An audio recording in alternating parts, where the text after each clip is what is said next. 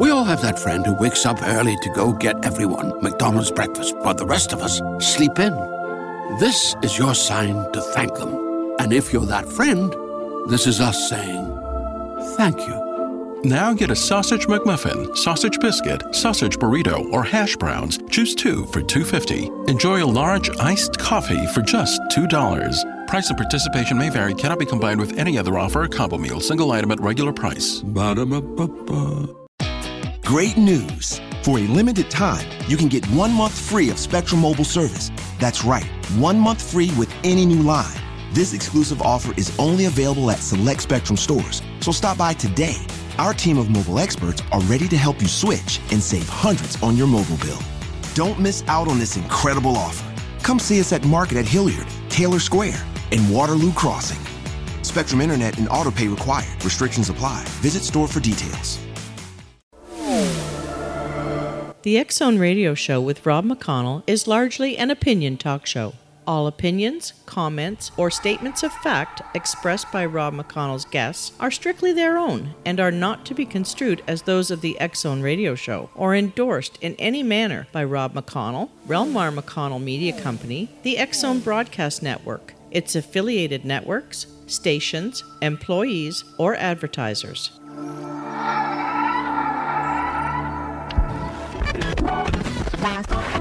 All Hit Radio.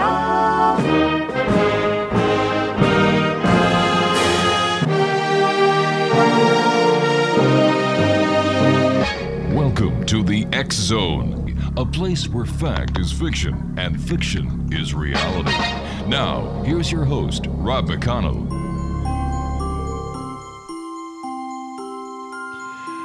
And welcome back to the X Zone, everyone. I am Rob McConnell. We're coming to you from our broadcast center and studios in Hamilton, Ontario, Canada. If you would like to send me an email, xzone at xzoneradiotv.com, on all social media sites, Xzone Radio TV. And to find out about the programming we have available for you 24/7, 365 on the X Zone Broadcast Network, www.xzbn.net. And the X Zone Radio Show is coming to you around the world on the X Zone Broadcast Network, Talkstar Radio Network, Mutual Broadcast Network, and iHeartRadio. My guest this hour is Jenny Ashford, and Jenny is a horror, paranormal, and true crime writer, graphic designer, and podcaster. Jenny, first of all, welcome to the X Zone, and what was it that brought you in with the great interest that you have in the paranormal, horror, and true crime? Well, it's very nice to be on the show. I think I probably was interested in spooky stuff, unsolved mysteries, all that kind of stuff, really as far back as I can remember. I'm not sure if it was genetic or what the thing was, but ever since I was a little kid, all I wanted to do was read ghost stories and witches and stuff like that. When I got a little bit older and started reading horror, I was like, well, that's what I want my career to be. That's what I want to do.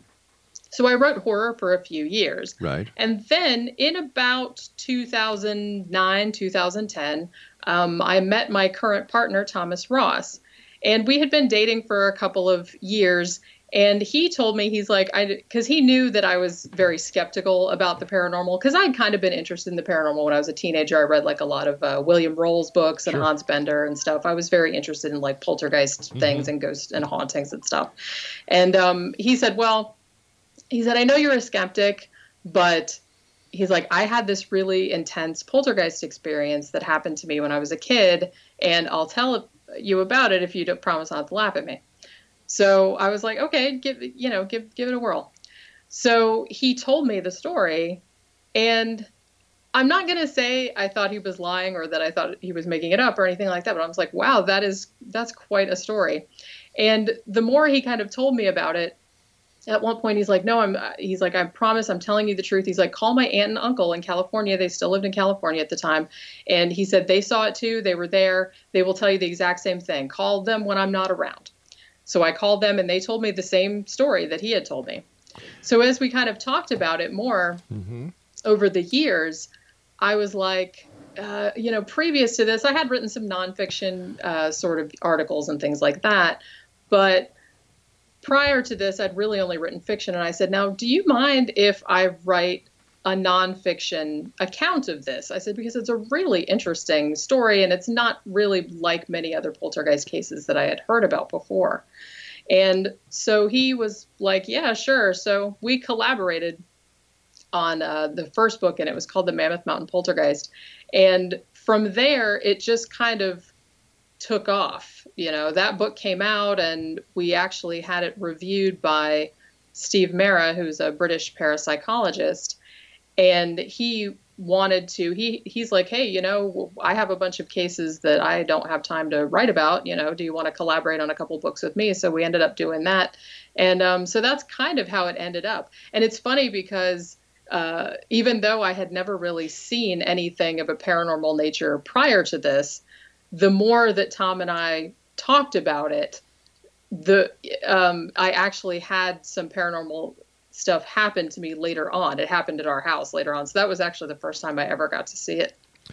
Well, can you tell us the case that converted you from skeptic to believer?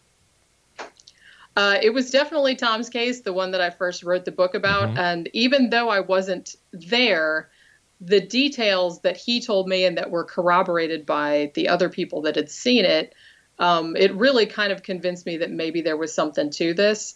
And it actually happened back in 1982. Tom was 13 years old, and him and his 13-year-old cousin Wesley and his aunt and uncle, Lois and Red, were going out to Mammoth Mountain. They were going to spend a week at a ski resort. Mm-hmm. And they had never been to this ski resort before, and none of them had ever experienced paranormal activity before, nothing like that.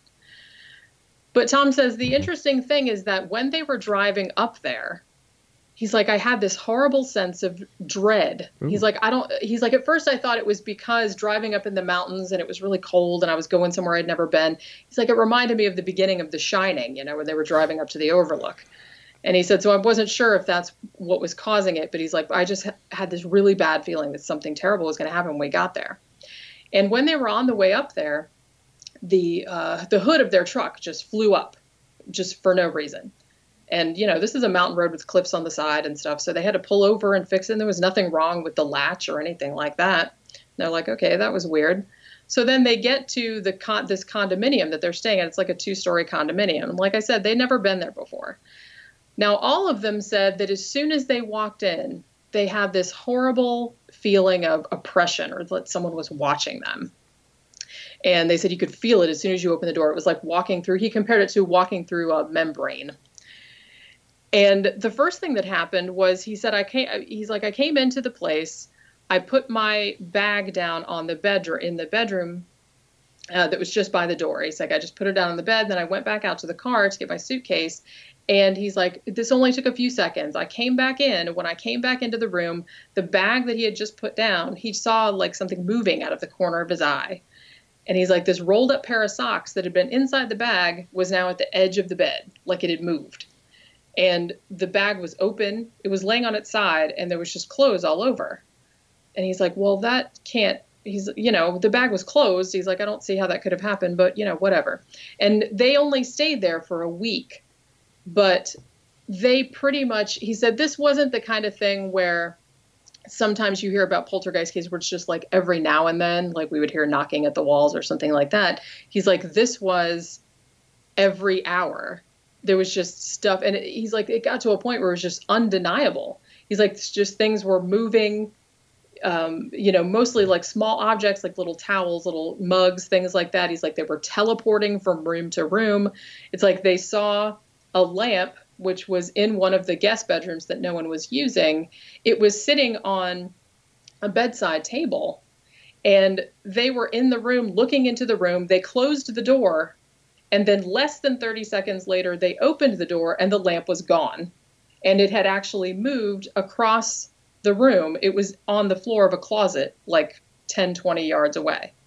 And they're like, there's no explanation for that. There's no one in the house. No one was pranking them. No one was in that room. No one could have gotten in. The windows were sealed because it was winter, and just all of these crazy things. And the thing is too, that even though, they were only there for a week, it actually followed them for a little while when they left. I mean, when they were still at the condominium, they had a lot of other things happen too. Like one night the chain lock, it had one of those little chains that go across the door frame. Right. And they heard something crashing, and they went down and they found that someone had torn the chain lock out of the wall from the inside. And on the door frame, there were like 3 deep marks in the wood, like a claw, so it was just things like that. And like I said, they were there for a week and then they left, and it followed them because things happened. Tom went to his aunt and uncle's house in San Diego and stayed with them for a few more days, and things happened there as well. Like they had Tom had all these socks come out of a drawer and dropped on him. He actually heard something coming out of thin air that sounded like a voice, but it was like aquatic sounding. They had at one point, this was one of the weirdest things that happened, was his cousin was in bed and Tom's aunt was watching over him because of all the weird things that were going on. And she turned her head away for a second. And when she turned back, there was a figure in bed next to Wesley. And it had been made out of a shirt, a pair of pants, a tennis racket, and a baseball cap. Almost like whatever this was had like made this little figure like instantaneously in bed. Because she said she just turned her head for a second and there was nothing there, and then turned it back and it was there in the bed. So it was just this crazy. It only lasted a couple weeks, but it was 3 locations. There was a little bit of it at Tom's mother's house as well. But after 2 weeks, it just kind of instantaneously stopped doing it. But it was really one of the weirdest stories. And the more I heard about it, and the more I heard about it from his family and the other witnesses and stuff like that, the more I became convinced that there was probably something to that. Jenny, stand by. You and I have to take our first break. X-Zone Nation, Jenny Ashford is our special guest this hour. www.jennyashford.com. Interesting story. Oh, thanks. We'll be back on the other side of this break as we continue here in the X-Zone from our broadcast center in Hamilton, Ontario, Canada. Don't forget, Friday, February the 2nd, the X Chronicles newspaper, January-February edition, goes on sale. And if you'd like more information, send me an email, xzone@xzoneradiotv.com, and I'll be glad to send you all the info.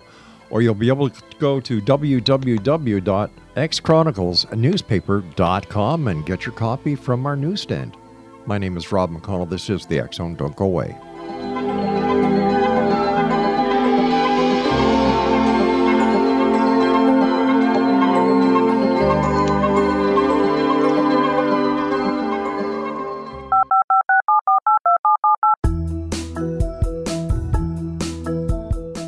Did you know that when you're on the road with limited data or Wi-Fi, you can still listen to the X-Zone radio show with Rob McConnell, The Science of Magic with Gwilda Wiyaka, X-1, Dimension X, Space Patrol, and every minute of the X-Zone broadcast network by calling 213-401-0080, courtesy of Audio Now. No smartphone, app, or internet needed. It saves your data plan, and it's free if you have unlimited minutes. Call 213-401-0080 to listen on any phone, anytime, anywhere. Remember, 213-401-0080 for the best of the paranormal, parapsychology, and sci-fi radio programming anywhere, 24/7, 365. Gwilda Wiyaka's latest book, The Science of Magic, Book of Mysteries, Volume 1, is the first book in a series based on her writings that open every episode of the Science of Magic radio show. Drawing on the subject matter of each guest and armed with over 40 years' experience in shamanism, 35 years in alternative health, and degrees in psychology and religious studies, Gwilda introduces relevant and leading-edge information that supports spiritual evolution and personal empowerment. Rich with wisdom and inspirational quotes packaged in digestible segments, this is a book that will pull you from cover to cover. It will also serve as a daily inspirational reading for years to come. The Science of Magic Book of Mysteries, Volume 1 is available at our website, tsompublications.com, amazon.com, and wherever fine books are sold. Back in Victorian England, a famous theologian posed a perplexing riddle. Why are the two top personalities in the Bible tagged with the numbers 7 and 11? Academics agree the answer is found in the stunning discovery of a hitherto secret Bible structure explained in a new book called The Genesis Grid. The discovery is so simple that preschool children could illustrate it. Certain claims are hugely controversial and may offend some, but at the X Zone, we've studied this awesome new book and agree with one expert, and I quote, "These discoveries appear to be beyond coincidence." So who or what hid this wonderful pattern in the Bible, and what might they do next? Find out more, X Zone Nation, and read reviews on www.genesisgrid.co.uk. That's www.genesisgrid.co.uk.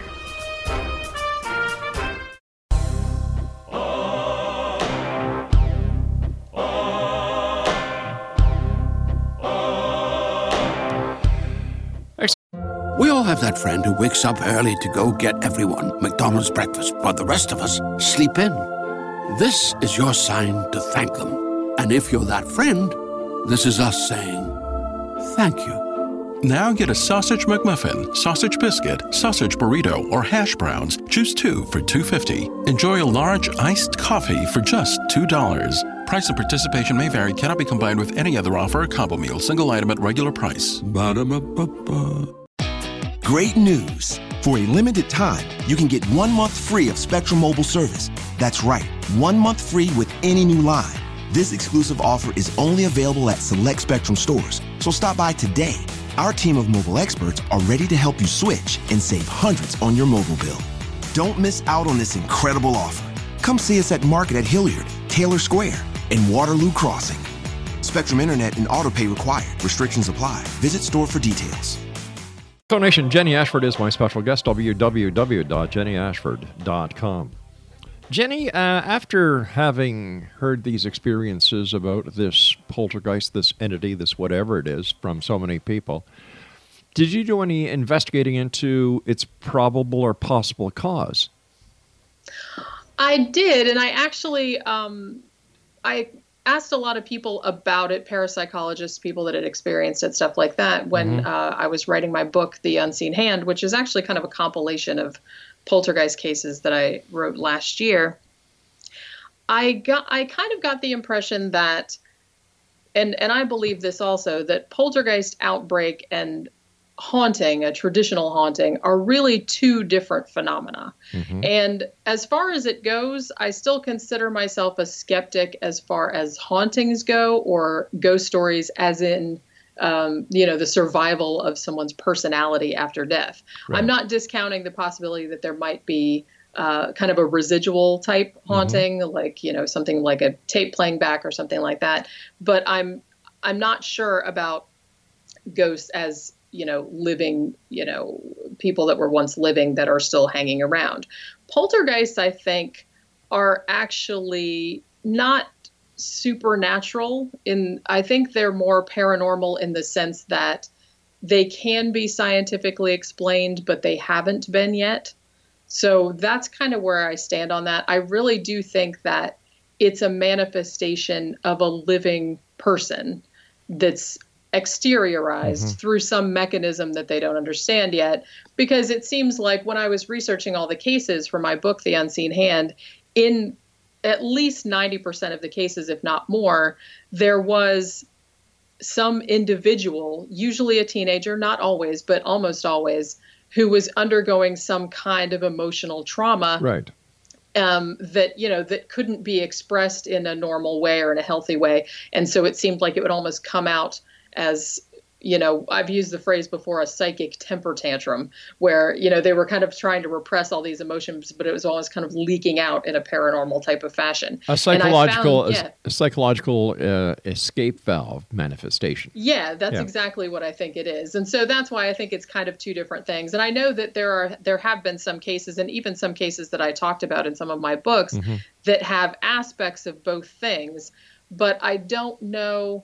Sometimes I think maybe it's because a poltergeist or the focus individual that causes the poltergeist, it's almost kind of like they have an expectation, And that, I think that can feed into what types of manifestations can occur. I think maybe if they're expecting it to act like a demon, Right. it will act like a demon. Or if they're expecting it to act like a ghost, it will act like a ghost.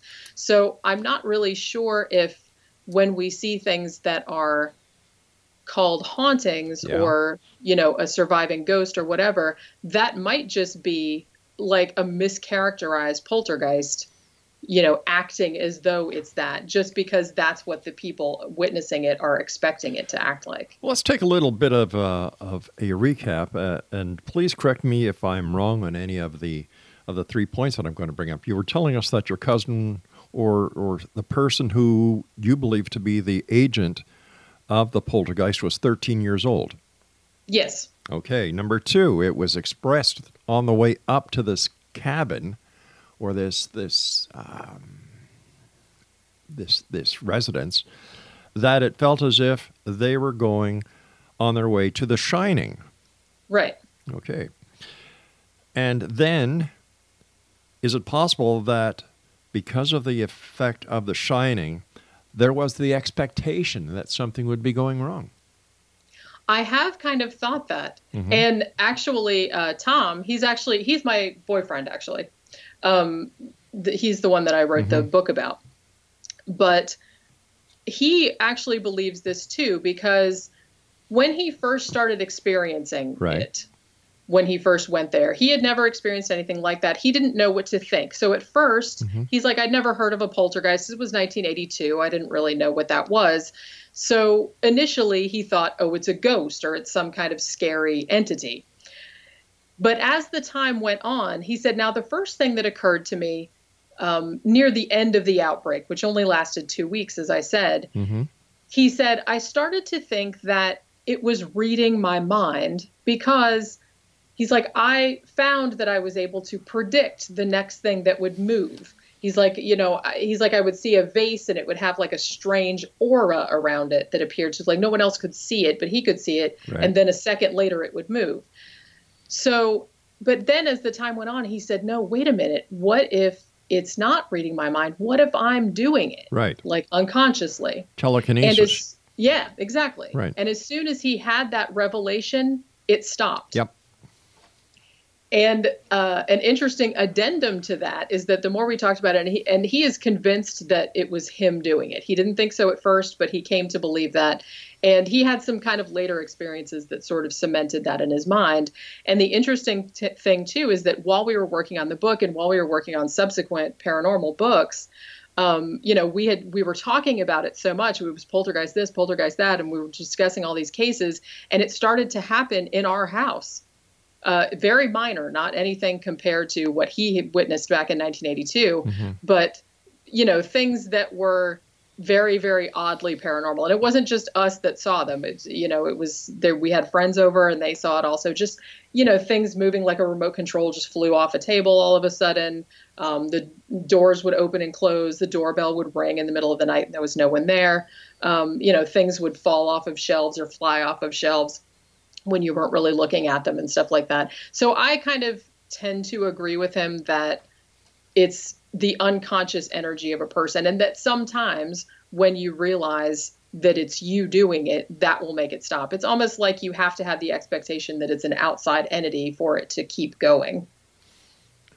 That's right. And the late Dr. Hans Holzer, agreed with that it was the manifestation of a human or an agent, mostly teenagers going through adolescence, who were causing this phenomenon known as poltergeist. Yeah, exactly that. So when it comes to ghosts, after-death communication, psychic readings, psychic phenomenon, where do you stand on that? You don't believe in ghosts?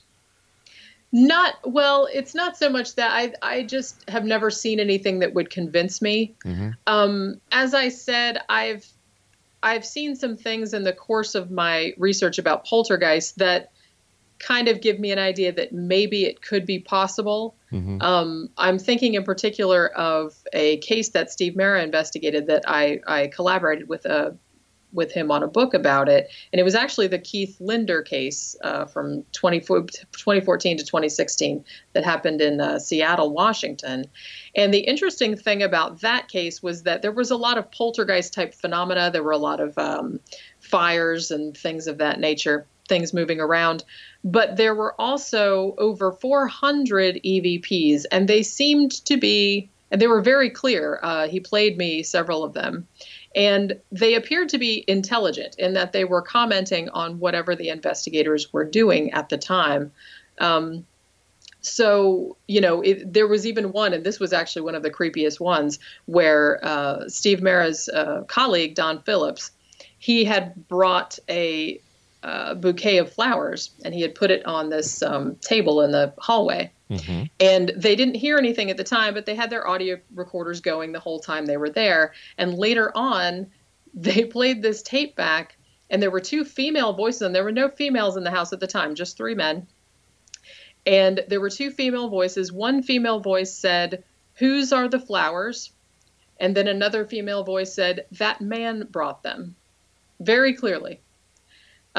So I kind of think, and the more they researched into the land, the house itself had only been there for 10 years, but I found it interesting coincidence that the land that house was built on was the only parcel of land in that area that had a previous dwelling on it. It was like an old cabin.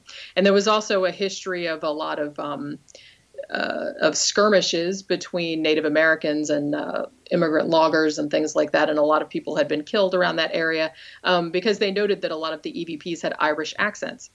And there had been a lot of Irish settlers in that area. So that kind of gives me pause that, yes, possibly. I've never experienced anything of that nature myself. So, but I'm open to the possibility. In general, I'm skeptical of ghost, psychic, anything like that. But I'm open to the possibility, if I see it for myself, if I see enough evidence for it. Is it possible that the EVP phenomenon is not unlike the poltergeist activity, where it's the person who is conducting the investigation who, by the very ability of thought transference, or ESP, is actually imprinting the phenomenon on the tape, and it has nothing to do with the dead. It's just a part of ESP tracking or ESP recording. Yeah, I think that's actually a really intriguing possibility. In a way, I'm not going to say it's more fascinating than, people's souls survive after death or whatever like that. But I definitely think that's a really fascinating. Think what if that could be harnessed, like what could be done with that? Exactly. Because I do think that the human mind is a lot more, has a lot more abilities, a lot more powers than we're generally aware of, that haven't really been discovered or, researched to a great degree. Yeah. So if we could do that, if you could take your thoughts and like put them onto tape, and it's really not that crazy to think about. So I do think that that's a definite possibility, and that's what might be causing all of those EVPs. All right, Jenny, please stand by. Exonation. Our guest this hour is Jenny and Ashford. Jenny Ashford. I was going to say Anderson for some reason, but Jenny Ashford. Her website is www.jennyashford.com, and we'll be back after this news break at the bottom of the hour as we continue here in the X Zone from our broadcast center in Hamilton, Ontario, Canada. Don't go away.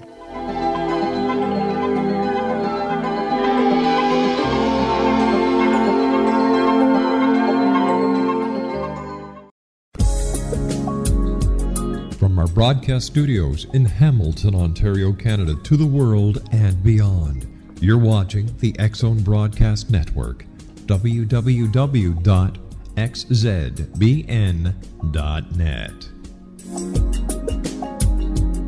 AVS Media Den.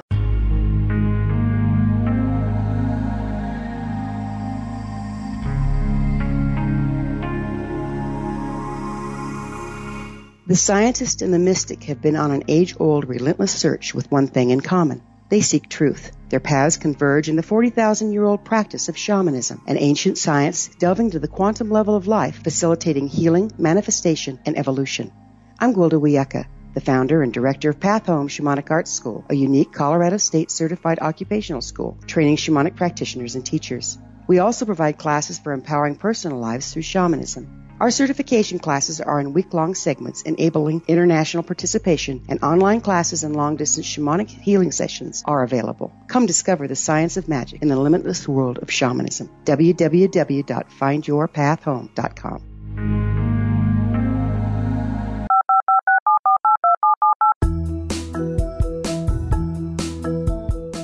Did you know that when you're on the road with limited data or Wi-Fi, you can still listen to the X-Zone Radio Show with Rob McConnell, The Science of Magic with Gwilda Wiyaka, X-1, Dimension X, Space Patrol, and every minute of the X-Zone broadcast network by calling 213-401-0080, courtesy of Audio Now. No smartphone, app, or internet needed. It saves your data plan, and it's free if you have unlimited minutes. Call 213-401-0080 to listen on any phone, anytime, anywhere. Remember 213-401-0080 for the best of the paranormal, parapsychology, and sci-fi radio programming anywhere, 24/7, 365.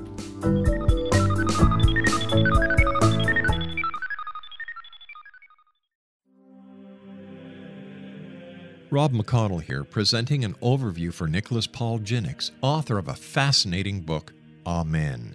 It presents facts revealed by Egyptologists, facts that enable us to understand why Amen is the beginning of creation of God. It provides recommendations for religious leaders of the major religions to unify their beliefs and teach the Word of God. Love one another. Amen informs people how mankind conceived God. It was the Egyptians that developed the concepts of a soul, a hereafter, and Son of God. And finally, after the worship of many gods, they conceived the belief in one universal God, the maker of all there is. For more information, visit www.futureofgodamen.com. Great news! For a limited time, you can get 1 month free of Spectrum Mobile service. That's right, 1 month free with any new line. This exclusive offer is only available at select Spectrum stores, so stop by today. Our team of mobile experts are ready to help you switch and save hundreds on your mobile bill. Don't miss out on this incredible offer. Come see us at Market at Hilliard, Taylor Square, and Waterloo Crossing. Spectrum Internet and autopay required. Restrictions apply. Visit store for details. Great news! For a limited time, you can get 1 month free of Spectrum Mobile service. That's right, 1 month free with any new line. This exclusive offer is only available at select Spectrum stores, so stop by today. Our team of mobile experts are ready to help you switch and save hundreds on your mobile bill. Don't miss out on this incredible offer. Come see us at Market at Hilliard, Taylor Square, and Waterloo Crossing. Spectrum Internet and autopay required. Restrictions apply. Visit store for details. That's www.futureofgodamen.com.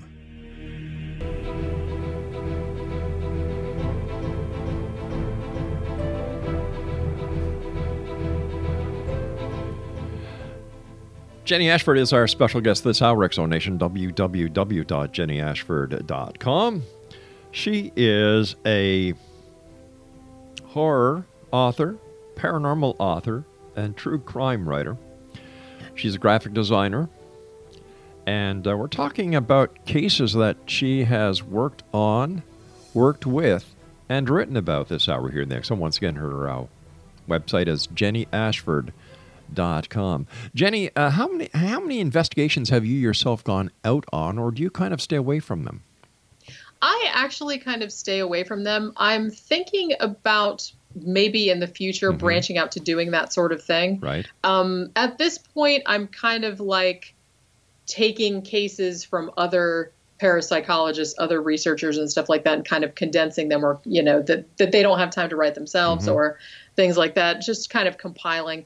But I actually would like to get started on doing that at some point in the future, because that is something that really interests me. And even though I have seen some minor poltergeist activity in my own home, right, I'm always intrigued to see more.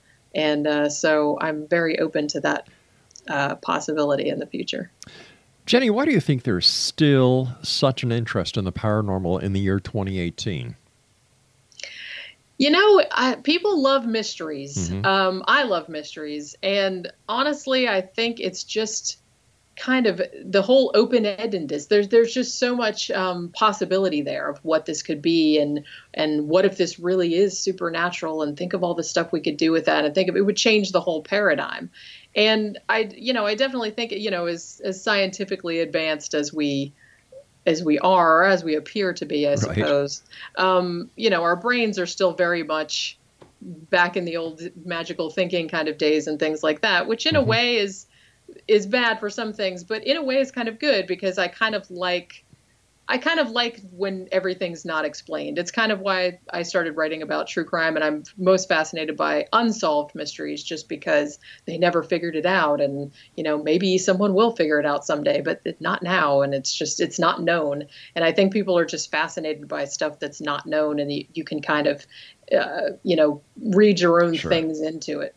It's just like doing the daily jigsaw puzzle or word puzzle or number hidden search. You're right. People love a mystery. People love puzzles. Oh, yeah. Yeah. What is your take on UFOs and claims that extraterrestrials have been visiting this planet? Yeah, that I'm not. To me, UFOs seem one of the probably more credible type paranormal things, because, the cosmos is enormous. It would be very strange if other intelligent beings weren't out there somewhere. So I don't discount the possibility. I think there are definitely other civilizations out there somewhere. Whether they visited here, I'm not entirely sure about. I have seen a few cases, particularly cases where it was, military guys, cops, things like that, people whose career would be on the line if they reported a UFO, but they reported it anyway because they're like, this is what I saw. I tend to give them more credibility because, their butt's on the line. It's like, I'm reporting this because I saw it, even though I know that I'm probably going to get in trouble, or I'm probably going to get laughed at, or whatever. Plus they're professional witnesses. That too. They're used to seeing things, and, particularly military guys and stuff like that, the ones that see them from their planes and stuff, they see things in the sky all the time. So they would know if something was weird. So I tend to give that some more weight. And there have been a handful of cases that I've looked into that do seem that I'd be like, yeah, that might be the case. An interesting thing, though, is that I've always thought that if aliens are visiting Earth, I think it's just I think they're kind of like park rangers. They're just kind of dropping by to make sure we're not blowing the planet up. They're like, hey, look at those little guys down there. I don't think they're particularly interested in, kidnapping anyone, or, you'd think that if they had the technology to get here, that they would just be able to scan us from space and be like, okay, we know what that is and stuff. So I just think they're kind of just keeping an eye on us, if that's what they're doing. They're just kind of keeping us out of trouble. I think that's what they're doing if they're coming here. I believe it could be one of two possibilities. Number one, we are the Botany Bay of the universe, where anything weird, wacky, or out of the ordinary was thrown on to keep it out of everybody else's reach. Or we're the loony bin of the universe. And can you just imagine somebody zipping over to planet Earth and seeing the hunger, the climate, the possibility of nuclear war and how we treat each other? Man, they'd be on their way back to their own planet, but they'd put a big billboard somewhere in space that says "Earth ahead. Turn around now." Yeah, avoid at all costs. Exactly. That's kind of what I thought. I was like, I don't know if they'd want to come here. Yeah. Why would they want to come here? They don't want to talk to us. That's the $64 million question. Why would they want to come here? Yeah, I don't know. Yeah. I don't know. Like I said, unless they're just keeping an eye on us, making sure we're not doing anything terrible to their. Maybe this is just their little region that they're supposed to keep an eye on. They're like little security guards. They're just like, are they just behaving down there? Okay. Space Patrol. There you go. Yeah, that's exactly what they are. When you were doing your investigation into the Mammoth Mountain poltergeist, while you were doing the research, did you hear any stories about Bigfoot up in the mountains or in the forests? It's weird because I have been asked that question before about the very same thing, but I had not. The only strange stories, I think, when I asked about that particular plot of land where those condos are still there. They've been remodeled since then, but I've seen pictures of them online. The only thing was, they said, oh, maybe Indian burial ground and stuff like that. But they always say that when haunting stuff takes place. Yeah. But I don't think I ever heard anything about any kind of Sasquatch or Bigfoot or anything like that in the area, no. Well, as a paranormal writer, what's your take on Bigfoot? That's another one that I personally think that it probably doesn't exist. But if it did, it wouldn't shock me. Because to me, I don't really subscribe, because I know that there are some schools of thought about Bigfoot that he's not just like an animal, or he's like a spiritual being or something of that nature. I don't really subscribe to that. I think if there's a Sasquatch that exists, it's in a very remote area, and it's just a hominid. It's a large ape or something like that. It's possible that one could have gotten isolated at some point and there's a small population of them. I don't think that's totally crazy. I haven't seen enough evidence to support the fact that there's a breeding population of them that they're eating and things like that. But like I said, if someone did come up with one over like, here it is, and they took its DNA and everything like that, I'd be like, oh, okay, okay. Yeah. I wouldn't think it was that weird. I agree with you there. But one of the questions that I love asking people who are, I'm going to use air quotations here, ghost researchers or ghost hunters, is, all right, now, if you're a hunter, you're going out to kill something, right? Yeah. Right. But a ghost is already dead. Yeah. And so what are you going to do once you, in fact, establish that a ghost is real? What are you going to do? Yeah, I don't know if they've actually thought of it to that extent. It's funny to me because when I watch some of the TV shows and stuff, Ghost Hunters and Ghost Brothers and stuff like that, it's like they go into these places with all this equipment, like looking for ghosts, hoping for ghosts, to happen. And then when they do happen, they freak out. They get all scared and stuff like that. I'm like, I thought that's what you wanted. I mean, you went in there with the intention of trying to talk to them and trying to capture them. So like, why freak out when something happens like that? Because freaking out excites the viewers. I guess so. That's all it is. I guess that's what it is. Yeah. I do watch those for entertainment value, but I've talked to enough parapsychologists to know that a lot of that is not the way to conduct a haunting investigation. Exactly. And based on what you've seen on the television and how you yourself regard it, do you believe or do you think that these shows are an asset or a hindrance to true parapsychology and true psychological investigations into the paranormal phenomenon? In the main, I think they are a hindrance. Even though a lot of them are entertaining, I watch some of them myself, like I said, for entertainment purposes, and a lot of them are funny and things like that. But as far as serious research into it goes, I think the glut of these paranormal shows is making the whole thing into a joke. And so now when you say, oh, you study parapsychology, people are like, oh, you mean you run around in like old asylums, waving an EVP or an EMF meter or something like that. Right. And it's really not like that. I mean, a real parapsychological, again, air quotes, a real parapsychological investigation is not like that. Mm-hmm. And so I do feel like the field gets taken a lot less seriously because of those shows. I mean, on the other hand, those shows show that there's a lot of interest in it. And obviously a lot of people do believe in it, but I feel like there's not as much solid scientific research into it as there probably should be, because I do think there's a phenomena there that needs to be explained. But if it's just going to get junked up with all these silly shows, guys running around in the dark, or, guys like big rednecks running around looking for Bigfoot or whatever, I think it's just going to become a laughingstock, and you're not going to get people to want to study that with any seriousness. Well, my dear, you and I have to take our final break. When we come back, more of the paranormal, more about the strange, the weird, the bizarre, more of the X Zone with my special guest this hour, Jenny Ashford. Her website, www.jennyashford.com. xzgf.com. And I will be back on the other side of this break. Don't forget, X-Zone Nation, the X Chronicles newspaper, now in its 28th year, comes out this coming Friday, February the 2nd at www.xchroniclesnewspaper.com.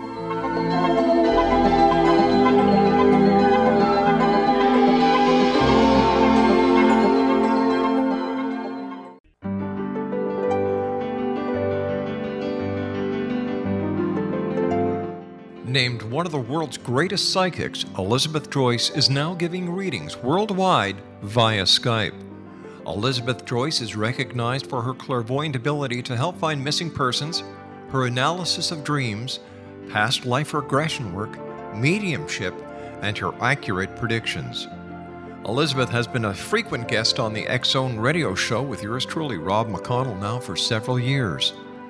For an appointment with Elizabeth Joyce, call 201-934-8986 or Skype at elizabeth.joyce. And for more information, you can always visit Elizabeth Joyce online at www.new-visions.com.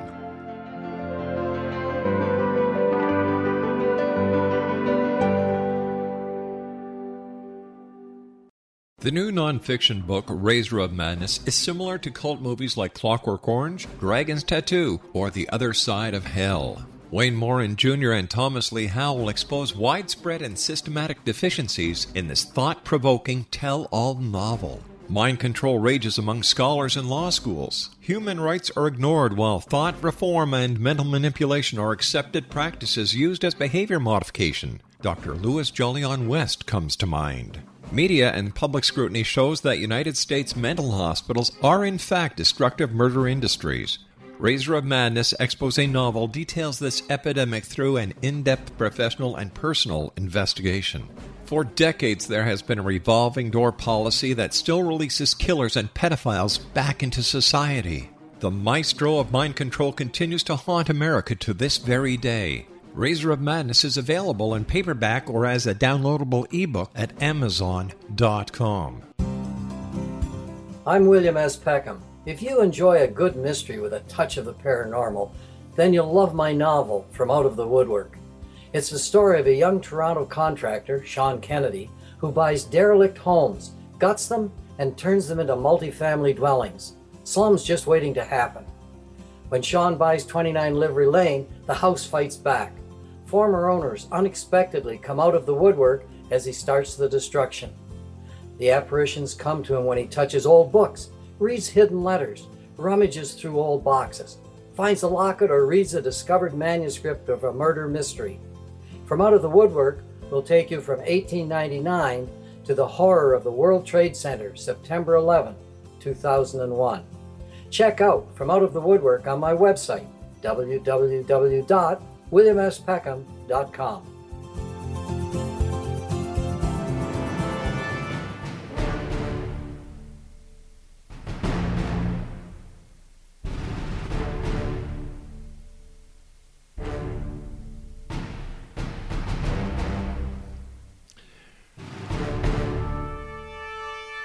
Jenny Ashford is my guest this hour, Exonation, www.jennyashford.com. Tell us about some of the true crime that you've written about. Oh, gosh, this is actually, I just got into this last year. I mean, I've been interested in true crime for a while, and I have a podcast called 13 O'Clock, and we do a lot of true crime on there. Right. But apparently, like, after I did The Unseen Hand, which was my Poltergeist compilation, I said, I'd really like to do a true crime compilation like that, where I'm just kind of getting all of the ones from a certain time period. But I wanted to pick ones, as I said, because I'm very interested in mystery and unsolved ones and things like that. So I said, I want to pick ones that were unsolved. So I'm going to pick like the creepiest unsolved cases from, X year to X year. And it actually turned up, I outlined it. It was supposed to just be one book, but it's actually going to be 3. So because I found so many that I wanted to include. So the first one came out last October, and I'm working on the second one right now. But there were so many good ones in there. I mean, there are so many just creepy, grotesque, gruesome kind of things. But one of the ones that really got me, and I had actually never heard about this case prior to starting to research this book, but apparently it's a pretty popular case on Reddit or something, like on their Unsolved Mysteries thread or whatever. But this was actually, it's usually called The Horror in Room 1046. And it happened in 1935. And it happened in Kansas City, Missouri. And apparently there's this hotel, it's called the Hotel President. And this guy walks in, just totally normal looking guy. And he checks in under the name Roland Owen.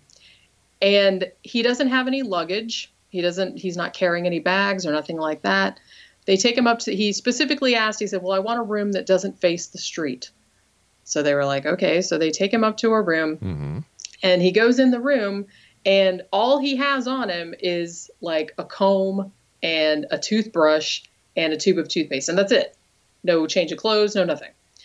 So he's staying in the room, and the whole time he was there, like he was there for a couple of days.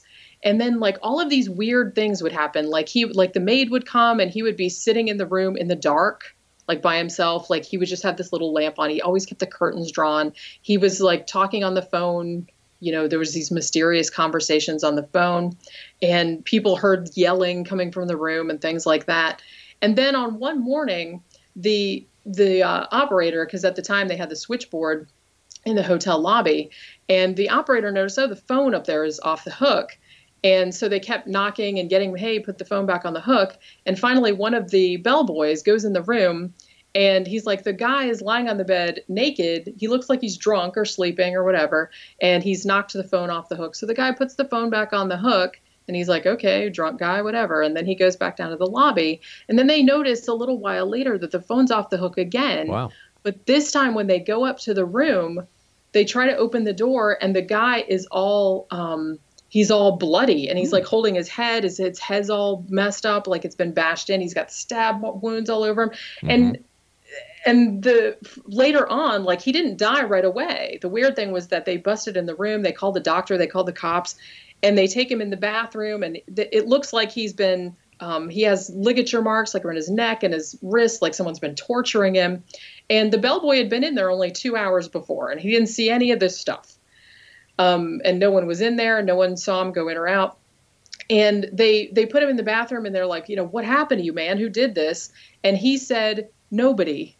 And they said, well, then what happened? Did you try to kill yourself? And he said, no.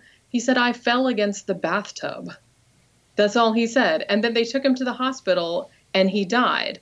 And then after he died, they found out that Roland Owen wasn't his real name. So for a long time, they didn't know who he was. You know, and apparently he had gone under a bunch of different aliases. And they didn't really find out who he was until a year later. Now, because they didn't know who he was, they were going to bury him in a potter's field. But then the funeral home gets an anonymous call and says, I'm going to send you money to pay for his funeral. And they got money to pay for the funeral. And then a florist got another anonymous call, and they said, I'm going to send you money for a bouquet of 13 roses. And I want the card to say, love forever, Louise. No one ever figured out who Louise was. Nobody ever figured out who this guy was talking to on the phone. Nobody saw anybody go up in the room, like during the time, you know, because he was fine. He was sleeping drunk on the bed. There was no blood, nothing like that. And then 2 hours later, he was all cut up and all banged up, and he died. And it was just the weirdest kind of thing. And like a year later, they actually found out who he was because there had been a write-up about him, like in this magazine, in a national magazine, and there had been a sketch of his face. And a friend of his mother's actually happened to see the sketch and sent it to her and was like, is this your son? And she's like, oh my God, it is. And the weird thing about that, his name actually ended up being Artemis Ogletree, and he was from Alabama, I think. And he was only 17 or 18 years old, but his mother had not heard from him since the previous year. But the creepy thing about that was that she had received 3 letters, like typed letters, that were supposedly from him, even though she thought it was suspicious at the time, because she's like, I don't think he can type, and it doesn't sound like him. So she was already kind of thinking, where did he go? What happened to him and stuff like that. But the letters that she got them after he was dead. So So nobody knows who this guy was, who killed him, who all these people were who sent money to have him buried and the flowers and everything like that, who sent the letters to his mom. It was just the weirdest case. And there's like all these other creepy details about it. And for some reason, it really fascinated me because I'm like, they need to make a movie about this. Exactly. I wish they would solve it in a way, but then in a way, I wish they don't, because I mean, it's terrible that this guy got murdered and everything like that, but it's so intriguing. There's just so many weird possibilities about it. But it's just, that was really one of the standout cases that I wrote about in the book. Now that is a true mystery. Yeah, it was very mysterious, that's for sure. If there are people listening tonight around the world who are considering to become an author, what advice could you share with them? Actually, one of the things that I always say is that, one, just do it, just write every day. One thing that I had to get over, and this was one of my main things, was that I'm kind of a perfectionist. So I would write and then I'd be like, well, that's not perfect. So I would just throw it away. Until it occurred to me that I was like, well, I can just write it and then later I can go back and edit it. And I know it seems very simple, but that took me a long time to realize. Also, especially nowadays, I would actually not recommend going the traditional route of, getting an agent, submitting to publishers, things like that. It does work for some people. I have had novels published by small presses and things like that. But in general, I'm kind of like, I'm a very go it on your own type of person. Mm-hmm. I'm also a graphic designer, so I like to do my own covers. I like to do my own layouts. And, the way that we have Amazon now, the way that we have ACX, which does audiobooks, because I also do my own audiobooks. I read them and everything. So it's so easy now to do everything yourself that I would almost recommend that young writers do that rather than trying to go the traditional route. Although you still can, but I feel like it takes longer and you will probably get more return if you put in the work and do all the stuff yourself, or at least as much of it as you can do yourself. So what's next for you, Jennifer? At the moment, I am working on the second volume of my true crime book, which is called The Faceless Villain. And this one will cover unsolved murders from 1960 to 1980. So we have some serial killers in there, the Zodiac, Jack the Stripper, some other kind of big ticket cases in there. So I'm in the middle of working on that right now. And I'm also always working on my weekly podcast, which is called 13 O'Clock. We do a show that comes out every Tuesday, and we also do movie reviews that come out every Friday. So that's a lot of work there. So I've been putting that. We have like an audio podcast, and we have a YouTube show also. So always working on that. And where can people find your podcast? YouTube, we have a channel called 13 O'Clock Podcast. Mm-hmm. Also, the audio podcast, I usually upload them to archive.org, but you can find them on iTunes, as far as I know, last time I checked. And you can also just go to our blog, which is 13o'clock.wordpress.com, and there's a link there for the audio, so you can listen to all of our past episodes. I believe we're on episode 76. Yeah, we just did episode 76 was the last. Good for you. Jennifer, it has been a great pleasure speaking with you tonight. I want to thank you so much for joining us and for sharing the experiences and the mysteries with us. And I would love it when you finish your next book, if you'd be kind enough to let us know so that we can bring you back on and talk more about mysteries, horror, the paranormal, true crime, and whatever you think is weird, wonderful, and wacky. Well, of course, I would love that. Jennifer, thank you so much for joining us. Take care of yourself, and let our listeners know what your website is, please. My website is www.jennyashford.com. Jenny, take care, and thanks for joining us again. You too. Thanks for having me. All right, X-Zone Nation, for more information about Jenny Ashford, visit her website, www.jennyashford.com. I've got a little mystery going on here because I want to find out who Jenny Anderson is. And yes, we will who is that lady? That's right. Maybe there's a synchronistic connection here between having you on the show, Jenny Ashford, and talking about Jenny Anderson. Take care again, Jenny. X-Zone Nation, I'll be back on the other side of this news break at the top of the hour as we continue here in the X-Zone from our broadcast center in beautiful downtown Hamilton, Ontario, Canada. Don't forget, Friday, February the 2nd, www.xchroniclesnewspaper.com. 92 pages filled with the strange, the weird, the bizarre, the paranormal, and much more.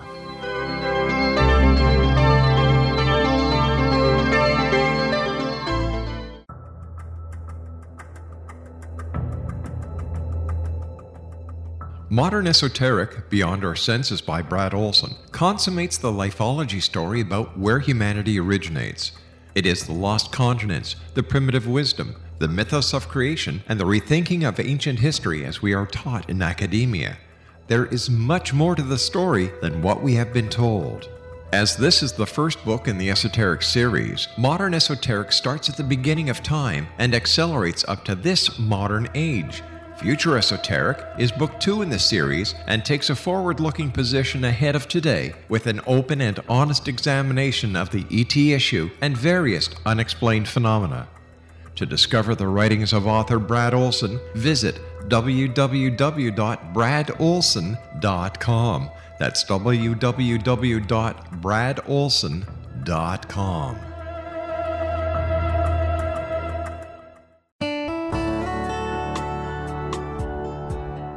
Are you or is someone you know struggling with addictions, depression, anxiety, relationships, low self-esteem, lack of confidence, grief, success, and prosperity? Do you know that your subconscious belief plays a big role in the outcome of your hard work? We can help you permanently change the beliefs that may be the reason for your struggles and failures. We care about getting you the return on your investment and the results you are looking for. We can help you be free of the limitations of your past and in realizing your highest potential.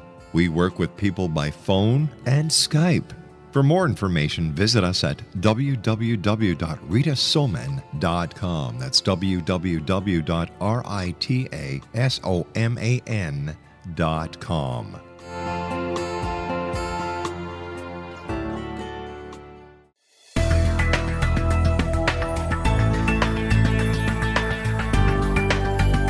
Do you think you have energy problems in your home? Do you feel better when you're away than when you're home? Joey Korn is a global leader in the world of dowsing who specializes in personal energy clearing and space clearing. He can help you create an ideal energy environment in your home no matter where you live in the world. Learn about his remote spiritual house cleaning services and much more at www.dowsers.com. You can get Joey's book, Dowsing, A Path to Enlightenment, as well as other dowsing books and tools, Kabbalah books, and Walter Russell books. Joey's work is really amazing.